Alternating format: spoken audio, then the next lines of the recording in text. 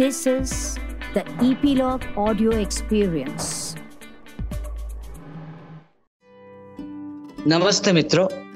મહાત્મા ગાંધીજીએ સ્વરાજની લડત દરમિયાન યંગ ઇન્ડિયા અને નવજીવન આવા ન્યૂઝપેપરની શરૂઆત કરી હતી. 1929માં પબ્લિશિંગ હાઉસ તરીકે નવજીવન ટ્રસ્ટ, જે ગાંધી વિચાર અને સાહિત્યનો પ્રસાર અને પ્રચાર કરી રહ્યું છે.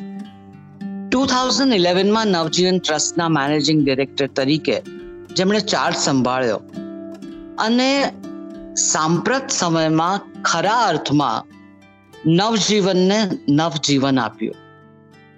ગાંધીજી સાથે યુથ અને જુવાનિયાઓ કેવી રીતે કનેક્ટ થાય એ હેતુથી ફ્રેશ અને નવા આઈડિયાઝ સાથે ગાંધી વિચારધારા સાથે રિલેટ કરી શકે એવા અવનવા જેમણે રિફોર્મ્સ કર્યા, તેઓ પોતે ગાંધીયન છે, ફોટોગ્રાફર છે અને લેખક છે, એવા શ્રી વિવેકભાઈ દેસાઈ આજે આપને સાથે છે. નમસ્તે વિવેકભાઈ, પ્રવાસમાં આપનું સ્વાગત છે. નમસ્તે ગોપીબેન. મિત્રો, આ વિવેકભાઈનો કુટુંબ, એમના દાદાજી ઠાકોરભાઈ દેસાઈ, એમના પિતાજી શ્રી જીતેન્દ્રભાઈ દેસાઈ, એમના વિશે વાત કર્યા વગર, જાણ્યા વગર આગળ વધી શકાય એમ નથી. વિવેકભાઈ, આપના દાદાજી અને આપના પિતાજી વિશે વાત કરો અને બાળપણનો કોઈ પ્રસંગ જેનો પ્રભાવ આજે પણ તમારા ઉપર હોય એના વિશે વાત કરો. ગોપીબેન, મારા દાદાજી વિશે વાત કરું પહેલા તો મારા દાદાજીનું નામ બહુ જાણીતું, કારણ કે એક એજ્યુકેશનલિસ્ટ તરીકે અને ગુજરાત સરકારમાં હોમ મિનિસ્ટર તરીકે, એજ્યુકેશન મિનિસ્ટર તરીકે એ હિતેન્દ્રભાઈની સરકારમાં હતા. એમનું નામ ઠાકોરભાઈ દેસાઈ અને ઠાકોર 8મા તરીકે ઓળખાતા. એટલે એ વખતે એક ડિબેટ ચાલેલી એ વર્ષો પહેલા, એ જમાનામાં, કે અંગ્રેજી 5મા ધોરણથી શરૂ કરવું ભણાવવાનું કે 8મા ધોરણથી. અને એ વખતે મારા દાદા એટલે ઠાકોરભાઈ દેસાઈ એમણે કીધું કે 8મા ધોરણથી અંગ્રેજી શરૂ કરવું જોઈએ, 5મા ધોરણથી થોડું અર્લિયર ગણાશે. અને એ વખતે બીજા એક ઠાકોરભાઈ હતા, એમણે કીધું કે ના, 5માંથી શરૂ થવું જોઈએ. અને એ ઝઘડો ચાલ્યો. એમાંથી 2 ઠાકોરભાઈ એ રીતે ઓળખાયા કે ઠાકોર 5મા અને ઠાકોર 8મા. એટલે આજે આમ લાઇટર મોડમાં વાત કરીએ તો લગભગ હું કોઈકને મારા જૂના ગામથી કે કોઈ આવે અને વાત કરે કે તમે ઠાકોરભાઈના ગ્રાન્ડસન છો, એટલે હું કહું હા, એટલે કયા ઠાકોર 5મા કે 8મા? એટલે હું કહું ઠાકોર 8મા. એટલે મારા દાદા ઠાકોરભાઈ દેસાઈ પોલિટિકલ લાઈફ એમની બહુ મજબૂત રહી અને મૂળ તો પ્યોર ગાંધીયન અને કોંગ્રેસ પ્રમુખ રહ્યા ઘણા વર્ષો સુધી. અને ગુજરાત વિદ્યાપીઠમાં ચાન્સેલર તરીકે પણ એમ રહ્યા, નવજીવનમાં પણ રહ્યા. એટલે ટૂંકમાં ઘણી જેટલી ગાંધી સંસ્થાઓ છે, ગાંધી સંસ્થાઓમાં ના એક વડા તરીકે એમણે ઘણા વર્ષો સુધી એટલે આજીવન સેવા આપી.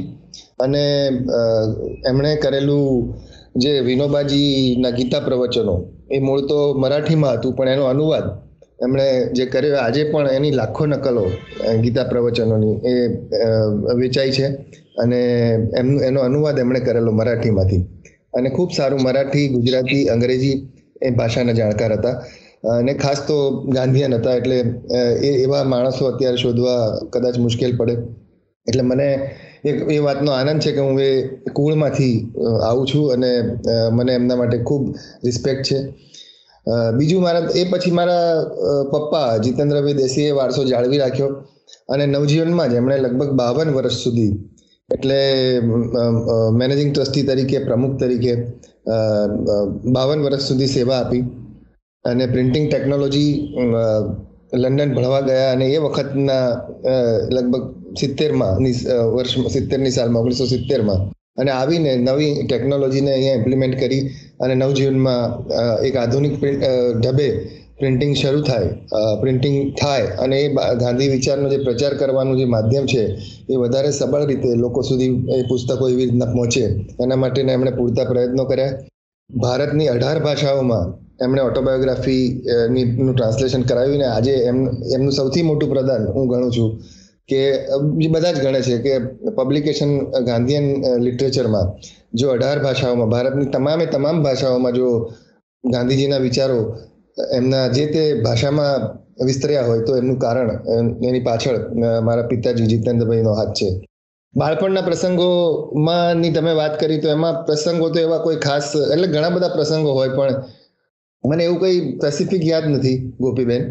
પણ હું કહીશ, હા ચોક્કસ, જે પાયો નંખાયો મારી અંદર મૂળમાં, જેમ કે જુઠ્ઠું ન બોલવું, પછી અમુક પ્રકારના એમ કહીએ ને કે જેવા છીએ આપણે, જેવા છીએ એવા. કારણ કે એ વખતે ગાંધી સંસ્થાઓના જે પગાર છે ને એ બહુ ઓછા હતા, બહુ જ ઓછા. એટલે એને એમ પપ્પા કાયમ એ વાત કરતા એમ કે હંમેશા બાપનું ગરીબ હોવું, અને એક શબ્દ વાપરતા હંમેશા કે બાપનું ગરીબ હોવું એની ક્યારેય શરમ ન હોવી જોઈએ એમ તમને દીકરાઓને. અને એ બહુ સાચું ઠર્યું આગળ જતા. મને પણ ક્યારેય એવું આટલા બધા કરકસરમાં જીવ્યા હોવા છતાં મને એવું ક્યારેય થયું નથી કે મારા મિત્ર પાસે આ ગાડી છે કે સ્કૂટર છે તો મારે પણ સ્કૂટર ચલાવવું કે ગાડી ચલાવવી.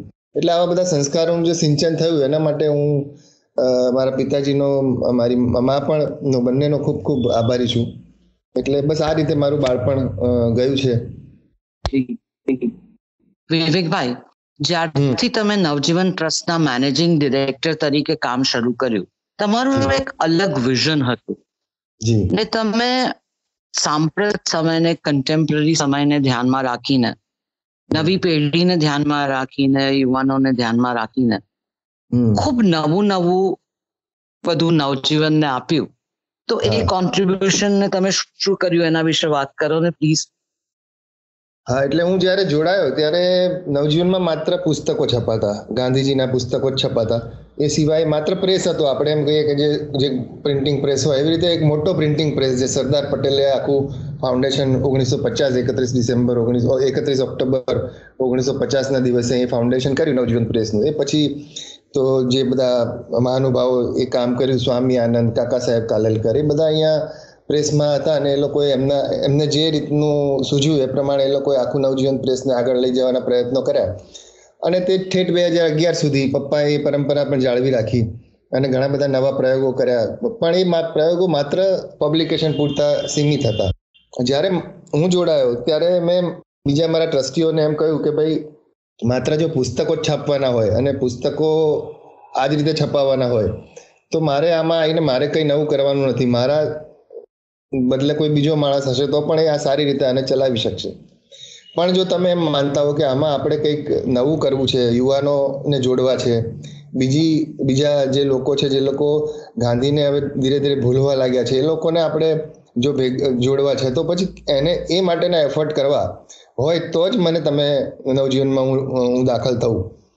અને એ લોકોએ મારી આ શરત માન્ય રાખી. એ વખતે તો પપ્પાનું અવસાન જ થયું હતું એટલે એમણે મને બહુ સવાલો ના કર્યા બધાએ. પણ પછી મેં કીધું કે ના, મારી ફરજ એ છે કે હું તમને પહેલા હું મારો પ્લાન કહું. મેં એમને કહ્યું કે જો યુથ દૂર થતું જાય છે ગાંધીથી, અને દૂર થતું જાય છે એનું કારણ એ છે કે દરેક ગાંધી સંસ્થા એમ માને છે કે આપણી પાસે લોકો આવશે, એમ લોકોને આપણી જરૂર છે. એટલે હું એમ કહું છું કે લોકોને આપણી જરૂર નથી, આપણે લોકો સુધી પહોંચવું પડશે. એમને કોઈ ગાંધી સંસ્થા પાસે આવતું નથી. એટલે એ વાતને ધ્યાનમાં લઈને મેં આખું મારું એક બ્લુપ્રિન્ટ બનાવી આખી નવજીવનની. અને જેમાં હું મારું પ્રોફેશનલ કેરિયર હતું જે ફોટોગ્રાફીનું, એ મને બહુ કામમાં લાગ્યું. કારણ કે જે મને એ વખતે હું ક્યાંય બહાર એક્ઝિબિશન કરું તો એક્ઝિબિશન ગેલેરી અમદાવાદમાં તો એટલી બધી બહુ સારી હતી નહીં. પ્લસ એક્ઝિબિશન કરું ને મારે કોઈક વિઝિટર્સ આવ્યા તો વિઝિટર્સને મારે ચા પીવડાવી હોય તો હું એમને કંઈક મારે 1 કિલોમીટર દૂર કહેવા જવું પડે કે ભાઈ ચા લઈ આવો એમ. એટલે એવી પરિસ્થિતિ હતી. એ પછી ખાદીની વાત થઈ તો ભાઈ મને એમ થયું કે ખાદી ગાંધીના એક એમ જ આવે છે, પણ ખાદી લોકો એટલા માટે નથી પહેરતા, યંગસ્ટર્સ એટલા માટે નથી પહેરતા કે ખાદીમાં ફેન્સી આઉટફિટ્સ કે વેસ્ટર્ન આઉટફિટ્સ નથી મળતા તમને, સારી ખાદી નથી મળતી તમને. તો એવી રીતે તૈયાર ખાદી જો સરસ ફેશન ડિઝાઇનિંગની હવે તો સારામાં સારી ઇન્સ્ટિટ્યૂટ ચાલે છે અમદાવાદમાં, તો એવા ફેશન ડિઝાઇનરો પાસે ખાદી તૈયાર કરાવડાવે, ખાદીના વસ્ત્રો તૈયાર કરાવડાવીને જો અહીંયા મૂકવામાં આવે, ડિસ્પ્લે કરવામાં આવે અથવા કોઈને કોઈ રીતે એનું એક સ્વરૂપ આપવામાં આવે તો લોકો યુથ ખાદી શું કરવા ના પહેરે. એટલે એ બધા વિચારો ભેગા થયા કરતા હતા, ઘોળાયા કરતા હતા. અને વિધિન 6 months મેં એવો તો પ્લાન કર્યો કે આપણે એક આર્ટ ગેલેરી કરીએ જેમાં લોકો દૂરથી લોકોને આખા ભારતમાંથી આર્ટિસ્ટોને, સ્કલ્પ્ટર, ફોટોગ્રાફર્સ, પેઇન્ટર્સ એ બધાને બોલાવીએ. બીજું કે એક કેફે કરીએ કે જેમાં કોઈ માણસ પ્રદર્શન કરે અથવા તો કોઈ સંસ્થાની મુલાકાતે આવે કે એને ચા કોફી પીવી હોય તો એને બહાર ના જવું પડે, એટલે એના કેમ્પસમાં જ મળી રહે.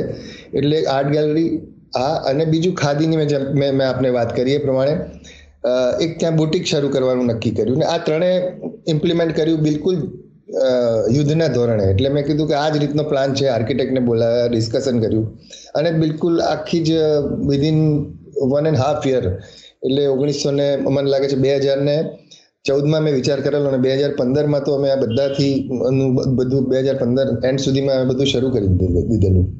તો આ રીતે આખો વિચાર ઇમ્પ્લિમેન્ટ મને આવ્યો, ને એ વિચારને ઇમ્પ્લિમેન્ટ કર્યો, અને અત્યારે તો એકદમ ધમધમાટ ચાલી રહ્યું છે, જેમ આપ જાણો છો એ પ્રમાણે.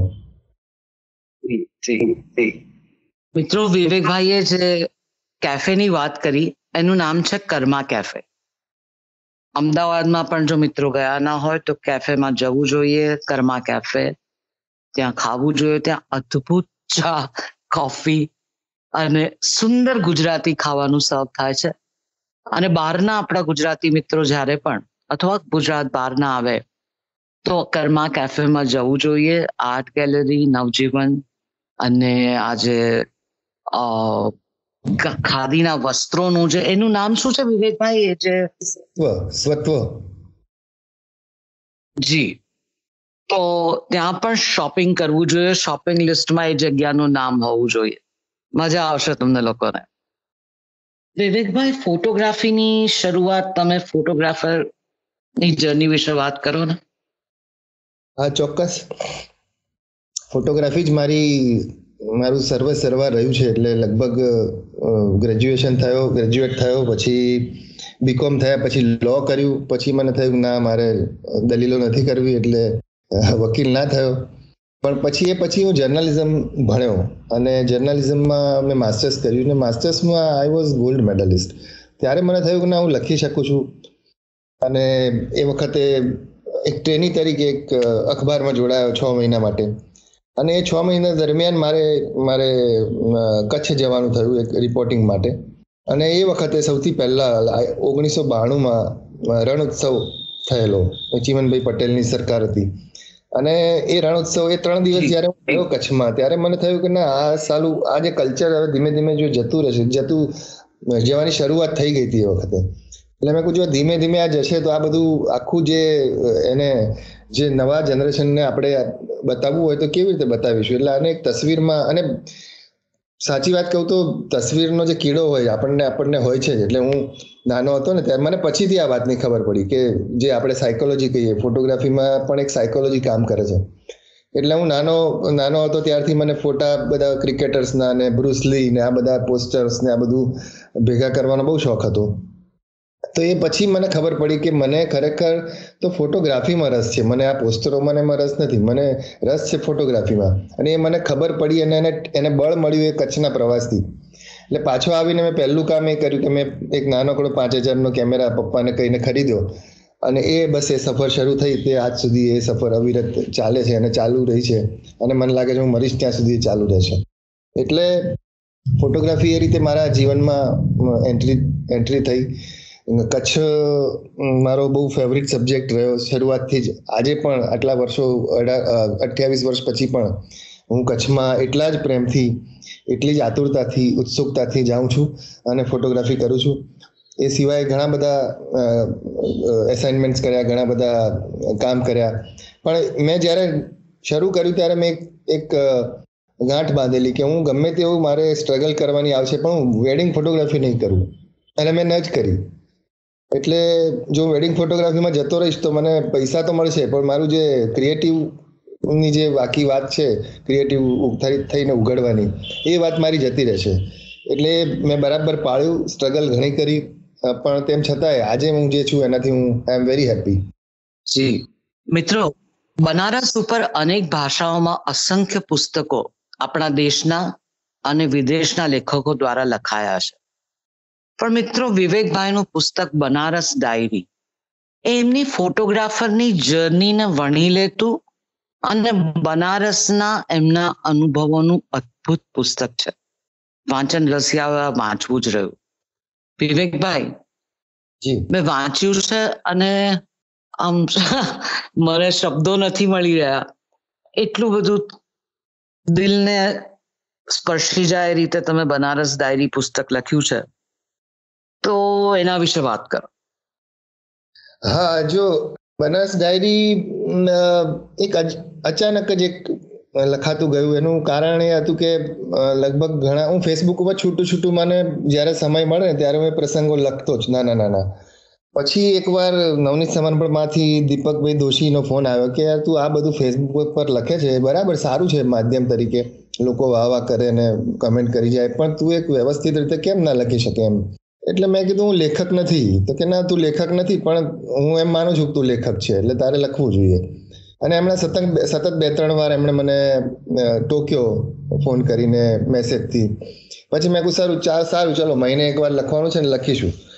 અને એની સારી બાબત અથવા જે કંઈ હું શીખ્યો મારા ગુરુ પાસેથી કે ગુરુઓ પાસેથી, કે જેટલા પણ જ્યોતિ ભટ્ટ જે બરોડામાં છે અને બહુ જ જાણીતા ફોટોગ્રાફર, એ મને હંમેશા મને કહેતા કે તું જ્યાં પણ જાય ને ત્યાં એક નોટ રાખવી તારે. જે પણ જગ્યાએ ઊભો હોય ત્યાં તને એમ લાગે કે ભાઈ આ નોટ કરવા જેવું છે તો નોટ કરી લેવી. કારણ કે આપણે એટલું બધું ફરતા હોઈએ છીએ, એટલું બધું ટ્રાવેલ કરીએ છીએ કે 10 વર્ષ પછી તમને યાદ નથી રહેતું કે તમે કોઈ બનારસના કોઈ ઘાટ ઉપર તમને અનુભવ થયેલો, પછી તમે એમ વિચાર કરો કે એ વખતે કેરેક્ટર કોણ હતા, શું હતું, પછી એ બધું ગપ્પા મારવા પડે. એના કરતાં તું નોટ ટપકાવવાનું રાખજે. ને જે મેં રાખ્યું અને એ પછી મારી બધી આખી નોટ મેં કાઢી. મને થયું કે આ ઘણું બધું આમાંથી મને મળે એમ છે.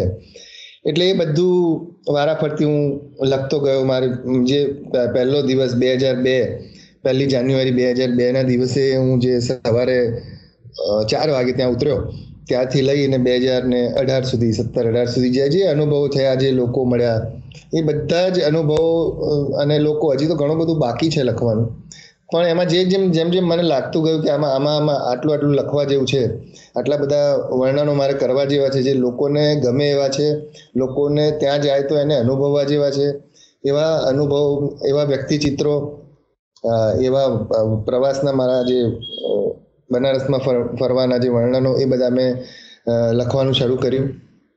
અને ફોર્ચ્યુનેટલી એટલું સુંદર પુસ્તક થઈને બહાર આવ્યું જે મેં ક્યારેય કલ્પના નથી કરી અને બહુ જ એપ્રિશિએટ થયું. એનું કારણ 2-3 કારણો હતા કે એમાં મેં એકદમ સાહજિક રીતે, એટલે કોઈ પણ ભાષાના કોઈ અલંકારિક ભાષા નહીં, કોઈ બીજી આડી અવળી વાત નહીં, બસ માત્ર ને માત્ર જે અનુભવ અને જે અંદરથી લાગણીથી આખું જે એક ઝરણું વહે ને તમે આમ જાણે લખ્યા કરતા હો, એ જ રીતે, અને વાચક પણ એ જ રીતે વાંચે. એટલે લેખક જે રીતે લખતો એ જ રીતે વાચક જ્યારે વાંચે ને ત્યારે મને લાગે છે કે એક તમારું લખેલું એક સાર્થક થાય. તો એવું કદાચ બનારસ ડાયરીમાં બન્યું. અને જે લોકો પહોંચી ના શક્યા હોય અમુક મુકામ સુધી, જેમ કે મારી પણ બહુ ઈચ્છા હતી કે તમે ગોપીબેન આનંદ આવે એવી વાત કહું કે અથવા આશ્ચર્ય થાય એવી વાત કહું કે ક્યારે હું સપ્તકમાં અહીંયા, મને ક્લાસિકલ મ્યુઝિકનો શોખ, એટલે હું અહીંયા સપ્તકમાં સાંભળવા જાઉં ત્યારે મને રાજન સાજન મિશ્રા કે ગિરિજા દેવી, કિશન મહારાજ, આ બધાને મેં જોયા હતા. અને ત્યારે મને એમ થયું કે આ બધા જ બનારસમાં રહે છે, અને હું ક્યારેક મને મળવાનું થાય, જ્યારે મેં શરૂ કર્યું બનારસ જવાનું ત્યારે મેં કહ્યું મને આ લોકોને મળવાનું થાય તો કેવું સારું એમ. એટલે પૂછતા પાછું શરૂ કર્યું.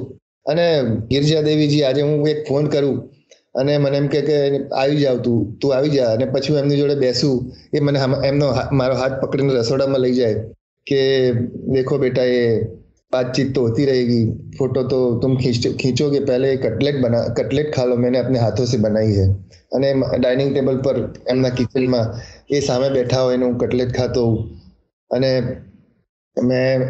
પછી મેં કીધું ફોટોગ્રાફ 2 કલાક સુધી હું એમના ફોટા પાડું. અને અડધો કલાક પછી તો મેં મારો કેમેરા પણ મૂકી દીધેલો અને એમણે ગાવાનું શરૂ કર્યું. 2 કલાક સુધી માત્ર એ ગાય ને હું સાંભળું, એ ગાયક ને હું શ્રોતા. આવું સદભાગ્ય ક્યારે મળે તમને એમ. એટલે આ બધા કિશન મહારાજમાં પણ એવું થયું, એમના અદ્ભુત ફોટા મને પાડવા મળ્યા. બિસ્મિલ્લાહ ખાન ને અન્ય અનેક મુલાકાતો પછી બિસ્મિલ્લાહ ખાનના મને ફોટા પાડવા મળ્યા. એ જ રીતે રાજન સાજનજી મિશ્રાના ઘરે હું ગયો ને એમણે કીધું કે પાડ તારજી જે ફોટા પાડવા હોય, અને કબીર ચોરાની બધી વાત કરી. તો આ બધી વાતો, સંગીતની વાતો, આ બધી વાતો ક્યાં વહેંચવી એમ. એટલે કોણ આપણને આવું લઈ જાય. એક ઈશ્વરનો દોરી સંચાર હોય છે, મને એવું લાગે છે. આ જ્યારે હું પોતે અત્યારે વાંચું અથવા હું અનુભવું અથવા તો હું વિચારું ત્યારે મને એમ થાય છે કે કોઈ ઈશ્વરીય શક્તિ હતી જેણે મને આ મુકામ સુધી પહોંચાડ્યો. બાકી આવા બધા આટલા ઊંચા ગજાના કલાકારો કેવી રીતે આપણને આટલા નજીકથી મળવા મળે? એમ ફોટોગ્રાફ કરવાની વાત તો બાજુએ રહી, પણ મળવા મળે તમને, એમ એ તમારી સાથે વાત કરે અને એમ કે ના ફોટા તો પાડતા જ પાડવા હોય પણ આપણે વાત કરીએ એમ. એટલે કિશન મહારાજજી જોડે 2 કલાક, ગિરજા દેવીજી જોડે 2 કલાક, પછી બિસ્મિલ્લા ખાન જોડે ખાસો બધો સમય સંવાદ. અને બિસ્મિલ્લા ખાન જોડે તો ઘણું બધું અમારે લોકોએ બધી એવી એમણે મને બહુ પહેલા તો તરછોડ્યો, બહુ એમને ગાળો દીધી મને, અને પછી છેલ્લે એમ કીધું કે હા ફોટો ખીંચના હે ને, ખીંચ લે બેટા. તો આવા બધા પ્રસંગો જ્યારે આપણે જોવું અને હું વાંચું અથવા તો હું એને અનુભવું અત્યારે અથવા વાગોળું, ત્યારે મને એમ થાય કે ના, એક ઈશ્વરીય શક્તિ હતી જેને એક મારામાં એક પ્રાણ ફૂંક્યો કે એના કારણે આ બધી હસ્તીઓને પછી ત્યાં જુદા જુદા જે અનુભવો મેં લખ્યા છે એ બધા અનુભવો સુધી હું તો જ પહોંચી શક્યો જો કોઈક એવો એક ઈશ્વરનો દોરી સંચાર ના હોય. અને ગંગાનો કિનારો, નાના નાના કેરેક્ટરો બધા જે લોકો ફૂલ વેચીને કે દીવા વેચીને પોતાનો ગુજરાન ચલાવતા હોય, એ લોકો સાથેની વાતો. તો આ બધી વાતો એક મૂળ તો આપણને ઈશ્વર જોડે કનેક્ટ કરી આપે છે આ બધા કેરેક્ટરો ક્યાંક ને ક્યાંક, એવું મને લાગ્યું છે ગોપીબેન.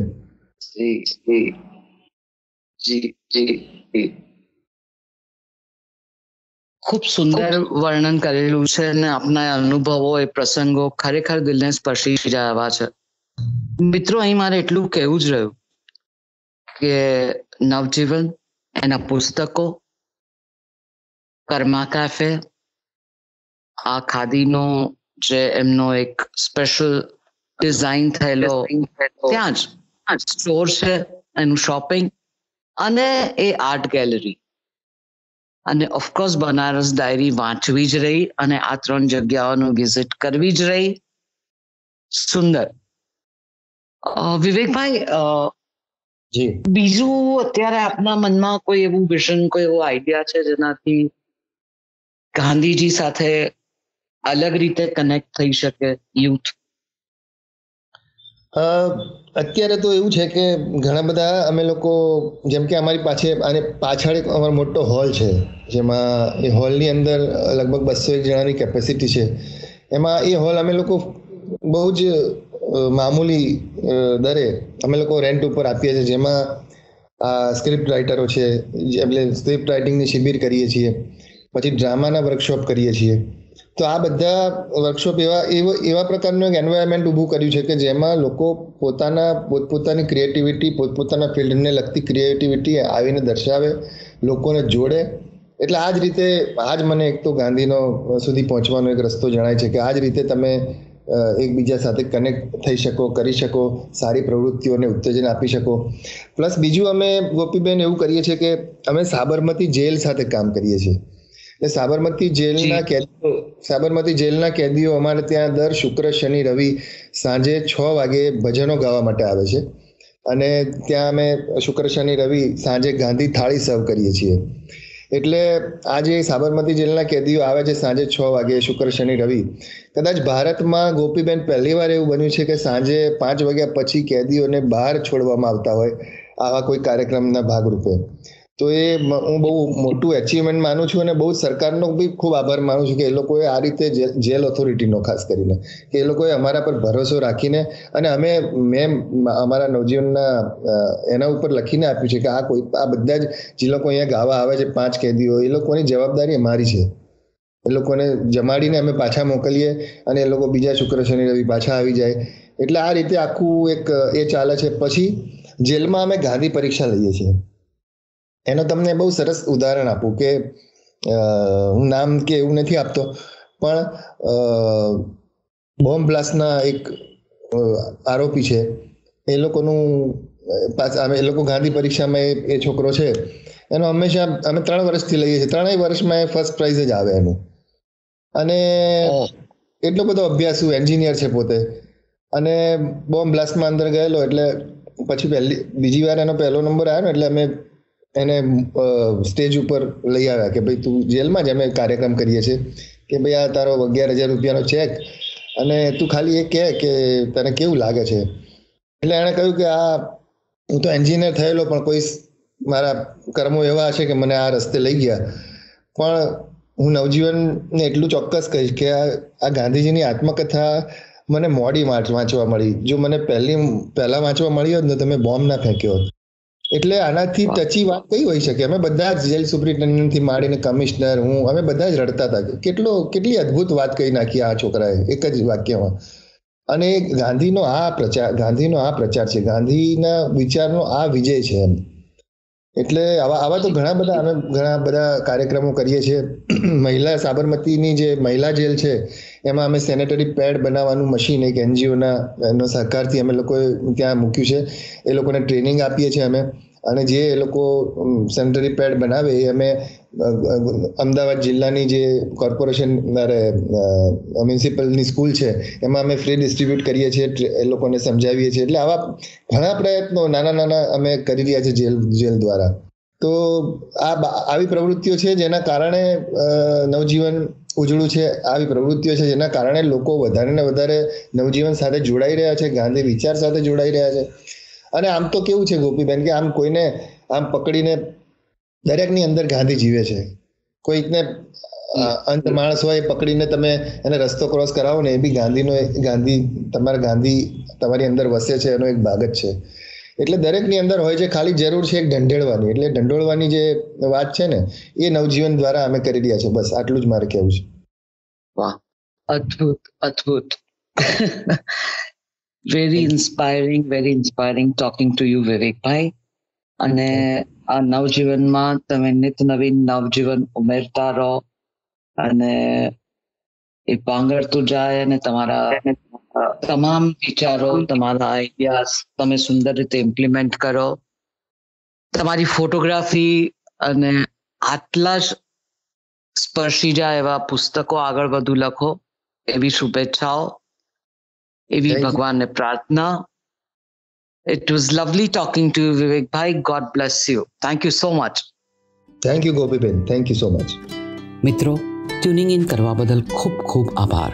જો આપને આ એપિસોડ ગમ્યો હોય તો કમેન્ટ કરો, રેટ કરો અને સબસ્ક્રાઇબ કરો આપના ફેવરિટ પોડકાસ્ટ એપ ઉપર, લાઈક એપલ પોડકાસ્ટ ઉપર, ગૂગલ પોડકાસ્ટ, હબ ઉપર, કાસ્ટબોક્સ, સ્પોટીફાય, જીઓ સાવન ઉપર, જેથી you get notified when we come next. Stay tuned next episode માટે. ત્યાં સુધી આપ સૌ આપનું ધ્યાન રાખો, ખુશ રહો, મસ્ત રહો. એ મળીએ બક્કા પ્રવાસમાં.